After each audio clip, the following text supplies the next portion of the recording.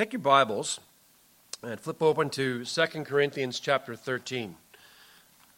I'm very much convinced of the necessity, the power, the blessing that accompanies expositional preaching. Taking a text of Scripture and just preaching your way through it. But this is not it, which is where I feel a little bit awkward and a bit uncomfortable. So I'll explain as we get there. But 2 Corinthians chapter 13 and verse 5, the Bible says, "Test yourselves to see if you are in the faith. Examine yourselves. Or do you not recognize this about yourselves, that Jesus Christ is in you, unless indeed you fail the test?" One of the hardest things to hear from people at times is, how do I know if I'm truly saved? How do I know? In some ways you say, well, it's kind of easy. The Spirit of God bears witness to you. Yeah, but I'm not sure. Because, the Spirit of God doesn't speak in an audible voice. So how do I know? And especially for young people that grow up in Christian homes, and I spoke not long ago about the great danger of growing up in a Christian home.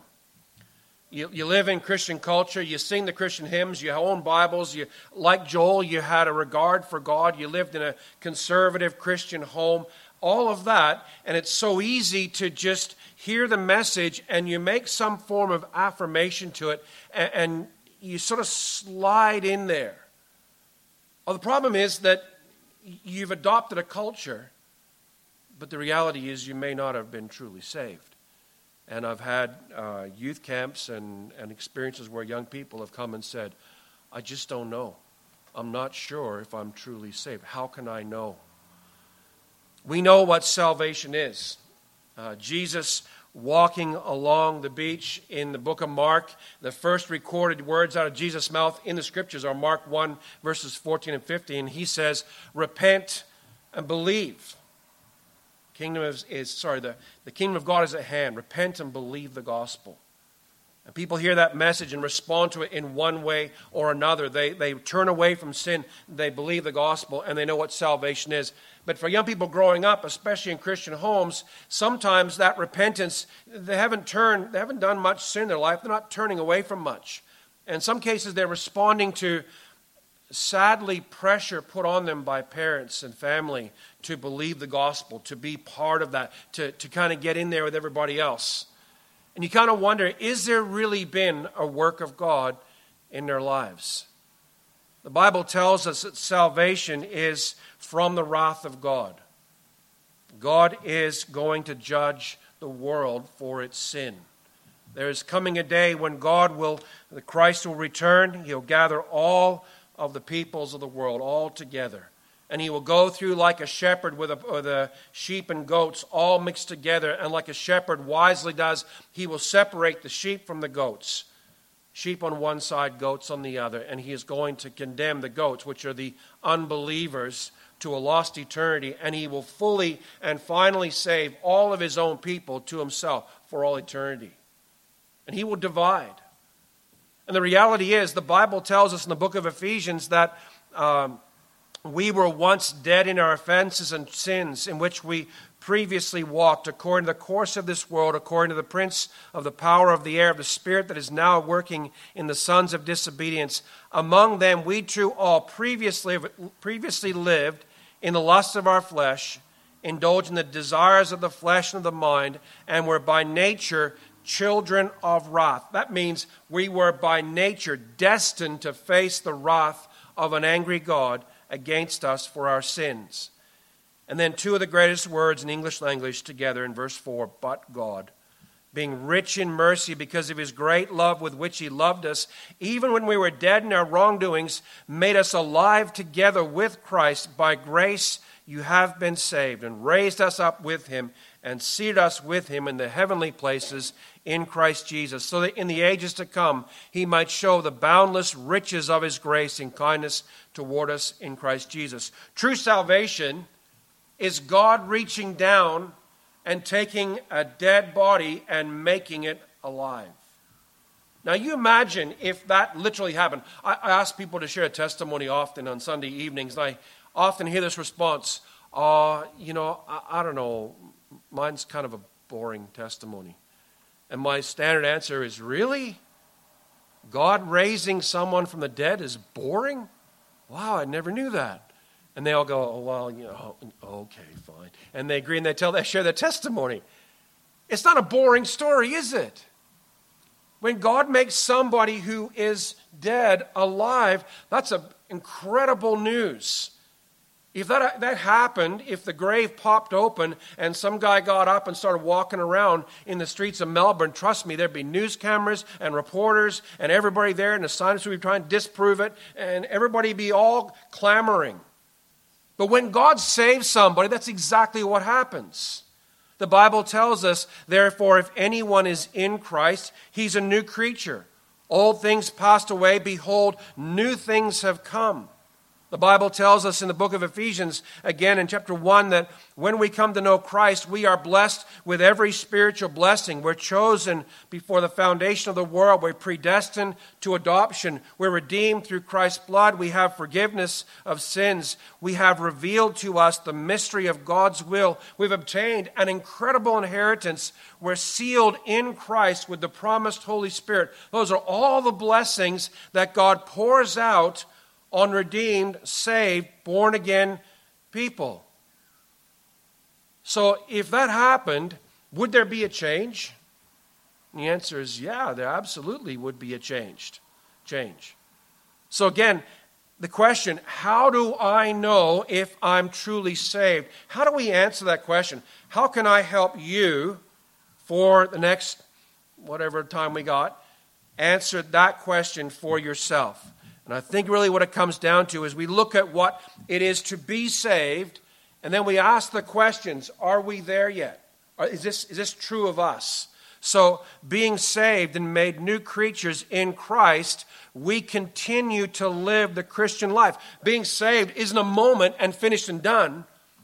I trusted Christ, I'm saved, that's it, I can carry on about my way, do whatever I want to do because I know I'm going to go to heaven. If that's your idea of salvation, congratulations, you missed it. That's not what it means. To be saved means to be raised to a new life, to live and walk a new life in Christ. We continue to live the Christian life. We live continually trusting in God. Secondly, we live as spiritual children of God. And thirdly, we grow as spiritual children of God. How do we know if that is truly us or not? How do you know? If I asked you this evening to stand up and give us in 2 seconds your reason that you're convinced that you're truly born again, what would your answer be? Well, you know what the Bible actually tells you to do that? To take a long look. The Bible tells us in 2 Corinthians 13 verse 5, test yourselves to see if you are in the faith. Examine yourselves. Or do you not recognize this about yourselves, that Christ is in you, unless you fail the test? So it's not a sermon, but it's a test instead. Don't you love it when the teacher comes in and says, it's test day? Well, here's a test for us all to take together.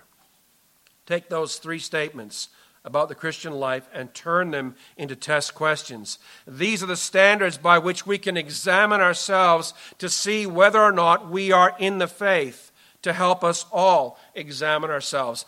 So first of all, am I continually trusting in Christ?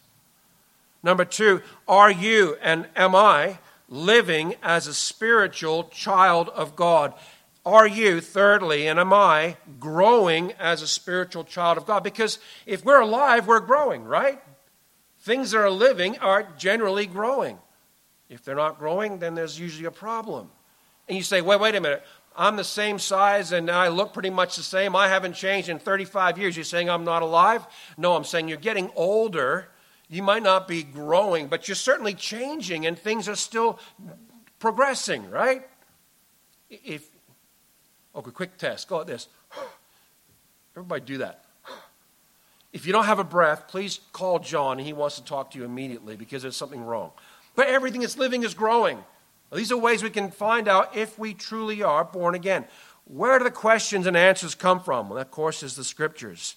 The Bible tells us in 1 John 5, verse 13, that these things, the book of 1 John, these things have been written to you who believe in the name of the Son of God, so that you may know that you have eternal life.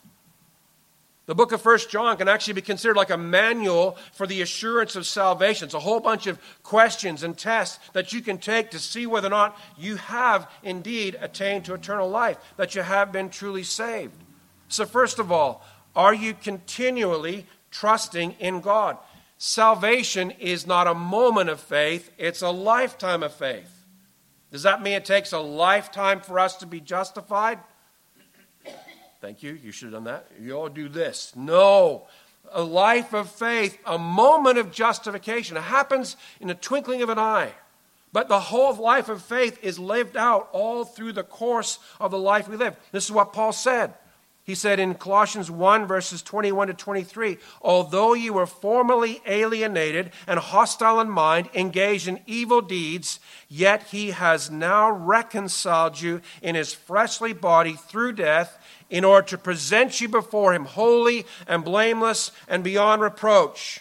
Verse 23, if indeed you continue in the faith, firmly established and steadfast, and not moved away from the hope of the gospel. This Christian life is a life of faith. It's a life of living by faith in God. Hebrews 3 verse 14 says, for we have become partakers of Christ if we hold fast of the beginning of our assurance and confidence and conviction firm unto the end. What's he mean? If we continue this life of faith, if we keep walking with the Lord, you trust the Lord all through this life. Yes, justification happens in a moment, but faith carries on all through the life. John 3:16, a great, beautiful text in the scriptures of the gospel.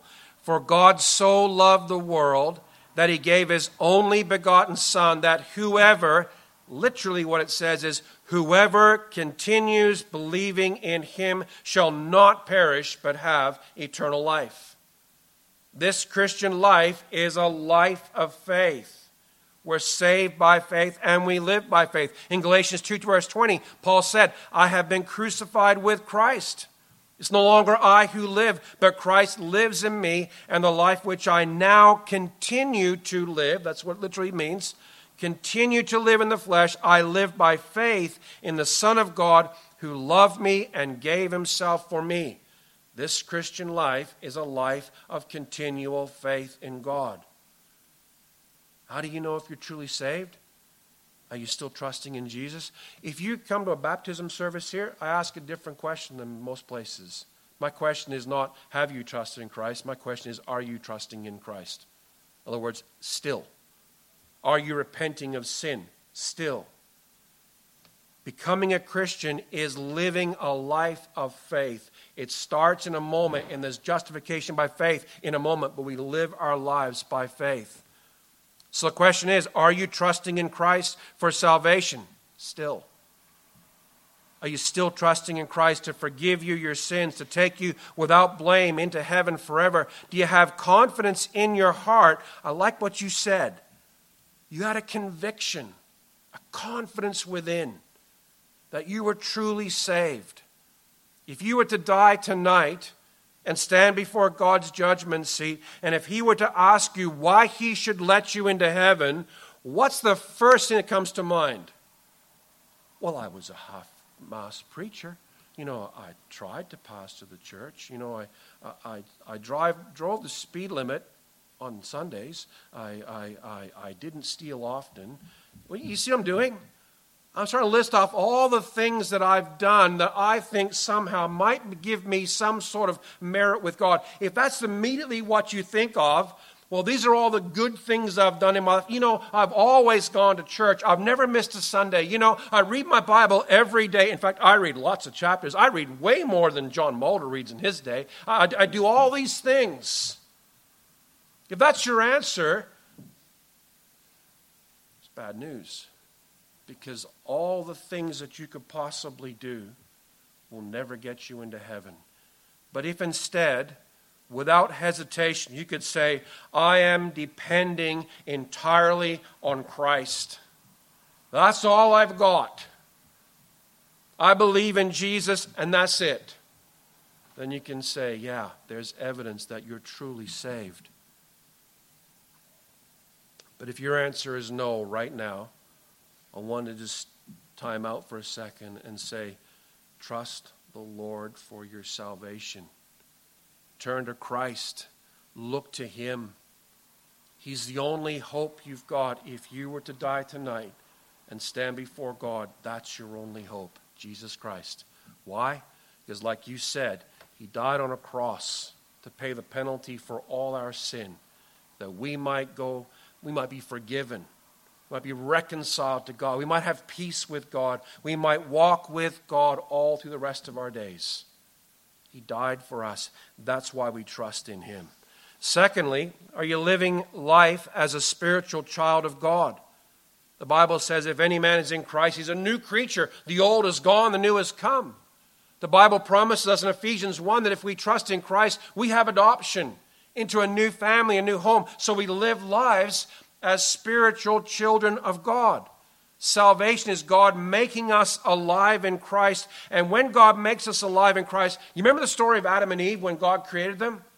The Bible says He formed them out of the dust of the earth and He molded the clay, if you like. It's a beautiful picture of God's creative master craftsmanship.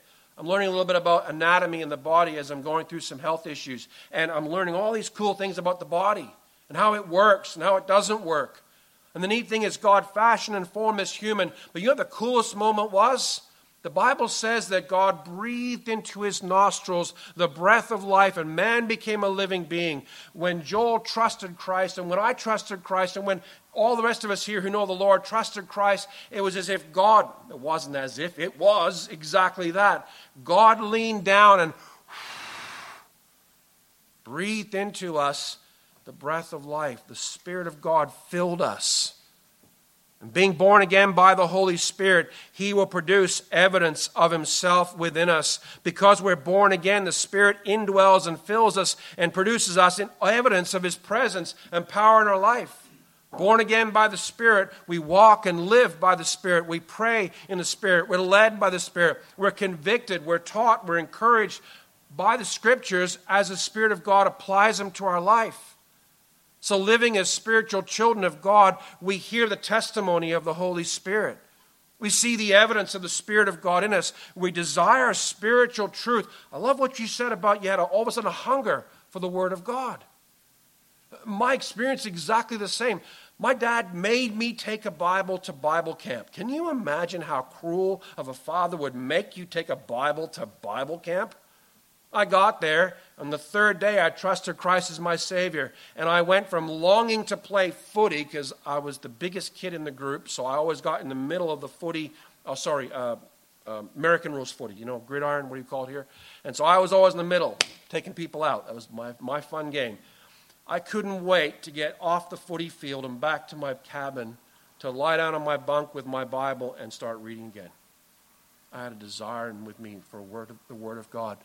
We live, as spiritual children of God. We hear the testimony of the Spirit of God. We'll talk about it in a second. We see the evidence of the Spirit of God in our lives. We desire spiritual truth. We live in a real relationship with Jesus Christ, and we long to obey God. You brought that out too in your testimony. Absolutely true. So let's turn all those things into questions. Do you hear the testimony of the Spirit of God within you? The Bible tells us that on 1 John 4:13, by this we know that we abide in Him and He in us because He's given us of His Holy Spirit. In Romans 8:15 and 16, the Bible says, for you've not received a spirit of slavery leading to fear again, but you've received a spirit of adoption as sons, by which we cry out, Abba, Father. The Spirit Himself testifies with our spirit that we are children of God. The testimony of God's Spirit to our spirit is what? A voice? Well, I wish it was. It'd be simpler. But no. You know what I discovered? And I think you'll understand this, and just hearing your testimony. The moment I trusted Jesus, the more in my simple 13-year-old basic understanding of the gospel, I believed in Jesus for salvation. You know what I felt inside? Peace. It was just arrested. There was a peace within. You say, so? You know what I found out afterwards, reading one biography after another of Christian men and gone before me? When they came to faith in Christ, they had peace. Paul said, therefore, having been justified by faith, we have peace with God. You say, so what? That peace, I am absolutely convinced, is a testimony of the Holy Spirit within my heart that I was truly saved. He spoke to me, not in an audible voice. He gave peace. There was a sense that I was safe and I belonged to God from being terrified in fear of God's judgment on me. My dad asked me, can you imagine this? I'm off to Bible camp, right? I'm getting away from my parents for a week and my family. It was all good. And we're leaving. He ruined the whole day. You know what he said? He said, son, if you die today, where will you go? And I went, well, actually, I lied. I said, I don't know. And got out of there as fast as I could. I knew exactly where I'd go that day if I died. I'd go straight to a lost eternity in hell. But you know, laying on my bunk, reading my Bible, from being terrified in fear of God's judgment to amazed and awed and respecting God as my Father and feeling like I belonged. Now, that may not mean much from a lot of you, but for me, as a little Aussie kid living in Canada, I sounded different. I had no connections to that place. I was completely out of my world and culture. To know that I belonged was a tremendous sense. I belonged to the family of God. There was a sense of the Spirit's leading. I had a hunger inside of me. I loved footy, I loved hockey, I loved soccer, all those games. I'd play as much as I could. I loved that, but as soon as I came to know the Lord, there was a desire for the Word of God. Now I love God's Word because it was God's Word. Now the things I did, the sins I committed, I hated them. Living as a child of God, the testimony of God's Spirit within my spirit was, I belong to Him. There was change happening inside of me. Those of us who know the Lord Jesus Christ know that reality. So my second question is, do you see the fruit or the evidence of the Spirit of God in your life?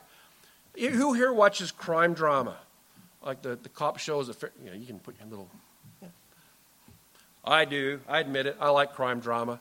I love the fact that the crooks, right? They're so smart. They got everything figured out. They wipe down the scene. And there comes this intrepid investigator with his gigantic magnifying glass and all these little cool scanner bits and pieces. And sure enough, he finds one tiny little fragment of a hair that fits with a little feather. And he puts it together with a pen cap and puts it all in and goes, aha, we have the crime.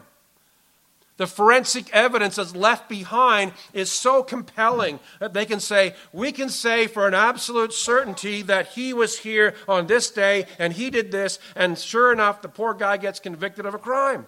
Not poor guy, he's a criminal. You say, what's the point? The point is, there's evidence of him being there. And the reality is, the Spirit of God that fills us, He produces evidence in us of the reality that He's there. There is evidence. The Bible calls it fruit. Same idea. The evidence of the Spirit of God at work in my life is what the Bible calls the fruit of the Spirit. Galatians 5:22 and 23, the Bible says, but the fruit of the Spirit is love, joy, peace, patience, kindness, goodness, faithfulness, gentleness, self-control. Against such things there is no law. He produces the fruit. His presence and influence brings that fruit out in us. So you read that verse, and what's everybody's inclination? Oh, I really got to work on my patience. I don't know, I'm just not very patient. I got to work on my joy because it's really quite failing. Is that the right way? No, I can't do that. It's the Spirit of God in me that produces that evidence in my life. You say, well, lots of people love. Lots of people have joy. I have my neighbors, man, they can get really joyful, especially after they've downed a slab of beer. All kinds of people have joy and happiness and peace and patience. No, that's not that kind of patience, not that kind of joy. It's not ordinary love. It's spiritual love, loving the unlovely. That means that only the Spirit of God can produce that love in me. There was an old Christian comedian. He said it this way, and I think it made sense. He said, if it wasn't for the Spirit of God, I could not hang around with you people. Because you're not very lovely, some of you. And, well, in a way, he was kind of right. Because we're not always. But you know what? When the Spirit of God is in us, He gives evidence of His influence in us. And all of a sudden, instead of loving with an ordinary love, we love with a spiritual love. Instead of ordinary joy that we find in all sorts of trivial, fading, rusting out things, there is a spiritual joy despite great suffering. It's not an ordinary patience, it's a spiritual patience. It's a spiritual kindness that expects no return. It's a spiritual faithfulness that though we are killed for our faith in Christ, we will not depart or deny Christ, and so on. And it's not fruits with an S, it's fruit with a T. It's one single evidence. It's the Spirit of God working to produce and display Himself in us. How do you know if you're truly born again? Do you see the evidence of the Spirit of God in you? How do you know if you're truly born again? Do you feel that peace? I know for a certainty that if I'm killed on the way home tonight, I will stand before God and I will say, I have Christ, and that's all I need. I have a peace with God in my heart. The evidence of the Spirit is changed life and behavior. The Bible says in Matthew 7, verses 16 to 20, you will know them by their fruits. Grapes are not gathered from thorn bushes, nor figs from thistles, are they? So every good tree bears good fruit, but the bad tree bears bad fruit. A good tree cannot produce bad fruit, nor can a bad tree produce good fruit. Every tree that does not bear good fruit is cut down and thrown into the fire. So then you will know them by their fruits. The reality is, how do we know that we're truly saved? What is the outcome of our lives? What fruit was Jesus talking about? And I believe with all my heart what He was talking about was a life that pleases God. A life of righteousness and godliness and faith in God. And holiness. That's the life that pleases God. And the good tree produces that life. You say, but that'd take a lot of work. Oh, if you were listening to Benoit this morning in our service this morning, he made a really good point. All the righteousness of Christ is given to us as a gift. And the life we live in the power of the Holy Spirit produces the evidence of the Spirit of God in us. And it also produces righteousness, not our own. It's Christ's righteousness that's given to us.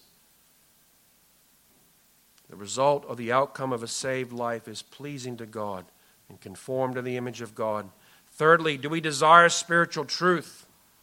You want to know if you're truly saved or not? How much love do you have for spiritual truth? How much love do you have for the Word of God? Is this your first place to go? Or the last place they got to drag you? Like me on the way to camp. I couldn't believe I had to retake a Bible to Bible camp. And when I got there, I was so glad my dad made me bring it because I couldn't get away from it. There was a longing and a hunger for spiritual truth. In 1 John 4, verse 6, John writes, we are from God. He who knows God listens to us. He who is not from God does not listen to us. By this we know the spirit of truth and the spirit of error. What John is saying basically there is this, and the way we can apply it is, we don't have the apostles with us anymore. They're all dead and gone. But we have their words. And he who knows God listens to the apostles' words in the Scriptures. He who is not from God does not listen to the apostles' words. By this we know the spirit of truth and the spirit of error. So, coming to Christ, like you mentioned in your testimony, is a desire for spiritual truth. Denying key biblical Christian doctrines will not result in salvation. Someone comes and says, I'm a Christian. I say, really? Yeah, I'm a Christian, but I don't really believe in that Jesus is God stuff. What? I'm a Christian, but I don't really believe in that Jesus is God. I mean, he was a good guy and everything, but, I love church. Really? Yeah, and the Bible is really cool, but, it's not really the Word of God. I mean, some guys wrote it. It's pretty cool. I'm like, hold on a second now. There's a problem here. Whoever denies the Son does not have the Father. The one who confesses the Son has the Father also. As for you, let that abide in you which you heard from the beginning. If what you heard from the beginning abides in you, you also will abide in the Son and in the Father. So, evidence of Christian life, evidence of salvation is that we have a love for biblical truth. We have a love for spiritual truth, and we do not deny and put aside. We take it all as it is. We're reading Deuteronomy in the morning. Some of the passages are interesting. Richard came up to me and just looked at me and said, "What did I do to you?" I had to read that passage about emasculation in the morning worship service, and I felt sorry for him. But the cool thing is, that's the Word of God. We don't get to cut it up and put it away and say, well, it's not quite appropriate for now. We'll keep it for some other Bible study where there's just guys around. No, it's the Word of God. We love the Word of God. We don't cut it up and put it away. I want to move on because time's going fast. Do you live in the reality of a relationship with Christ? It isn't just trusting Christ. See, I can trust somebody and not really know them. But the wonderful truth of the Christian life, the wonderful truth of what it means to be saved and know and love the Lord Jesus Christ is that we are in a relationship. This is what Jesus said. John 15, verses 4-7. Abide in me and I in you. As a branch cannot bear fruit of itself unless it abides in the vine, so neither can you unless you abide in me. I am the vine, you are the branches. He who abides in me and I in him, he bears much fruit, for apart from me you can do nothing. If anyone does not abide in me, he is thrown away as a branch and dries up, and they gather them and cast them into the fire, and they are burned. What's he talking about? The vine and the branch are fastened together. There's sap that flows from the branch or the vine into the branch and the branch back into the vine and so on. And the branch produces the fruit. There's a connection there. Not only trusting in Christ, following Christ, and depending on Christ, but relating to Christ, listening to Him through His Word, praying and speaking in response to what He said in His Word, acting, stepping out in faith to follow His leading. It's a relationship. We walk with the Lord. We talk with the Lord. We open up the Word of God. It's amazing how God speaks through His Word. It isn't just an idea we're following. It's a living Son of God. It's a living person that we're in a relationship with. As children of God, do we live with a longing to obey God? This is what the Bible says, 1 John chapter 2, verses 4-6. The one who says, I have come to know Him and does not keep His commandments is a liar, and the truth is not in him. But whoever keeps His word, in him the love of God has truly been perfected. Do you live, brother and sister, with a longing, a desire to obey what God has said? Or are we always looking for loopholes? We're looking way to get around, this is an awkward situation. Let's just get around that and go and do something else. No, there's not perfection of obedience. You made a great point. You're still growing. There's still sin issues. There's still the presence of sin in your life imposing an influence. There's not perfection yet, but there's a longing to obey the Lord. There's a longing to please the Lord, a longing to be like the Lord. How do we know if we're truly born again or not? If we're truly saved? Are we continually trusting Christ? Are we living as spiritual children of God, hearing the testimony of the Spirit in our hearts, seeing the evidence of the Spirit in all that we do and say? Desiring spiritual food and spiritual truth, living in a relationship to Christ, and longing to obey Christ. And the last one is this: are we growing up in Christ? One of the things that we need to do as Christian people on a regular basis is stop and take stock of where we were a year ago and where we are today. What growth has happened in your life over a year? What's changed?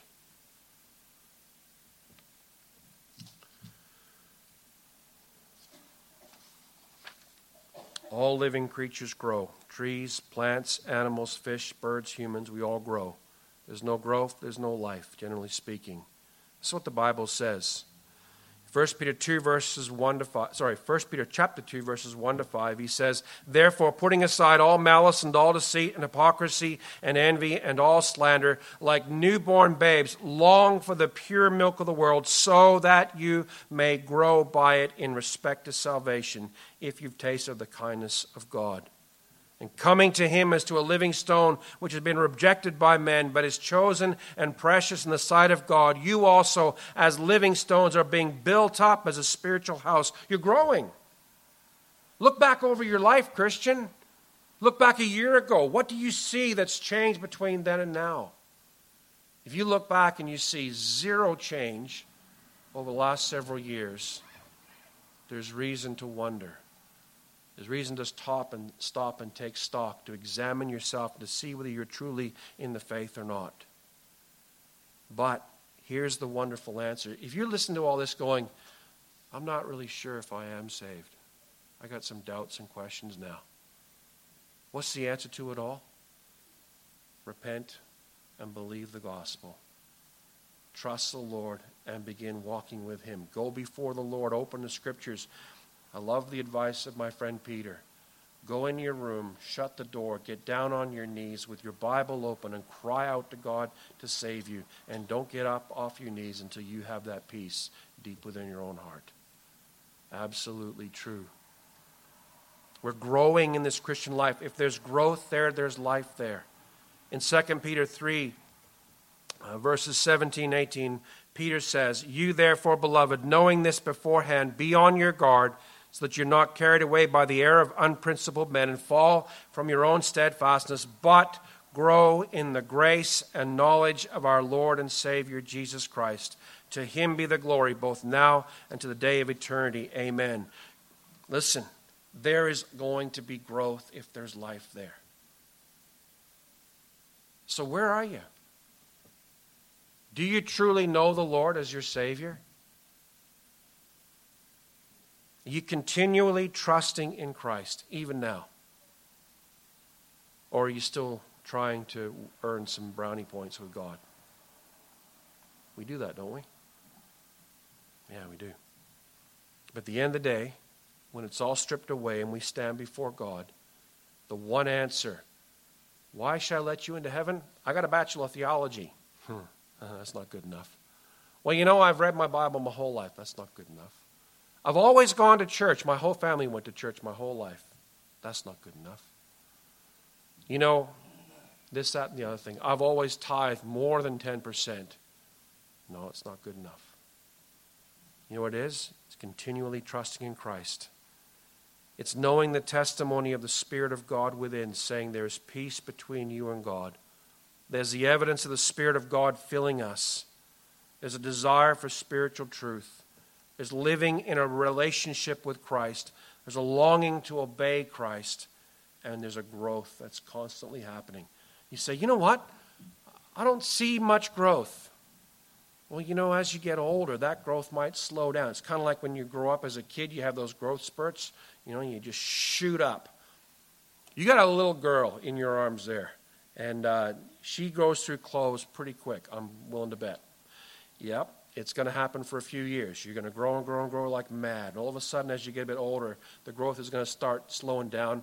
And then when you get to my age, and the growth happens in different places and in different proportions and so on. But there's still growth there. Even my dear friend who is in his 80s is still growing. He's still changing. If there's growth there, there's life there. So do you know the Lord? If you don't, the answer is simple. Repent of sin and believe the gospel. And you'll be saved. Let's close in a word of prayer.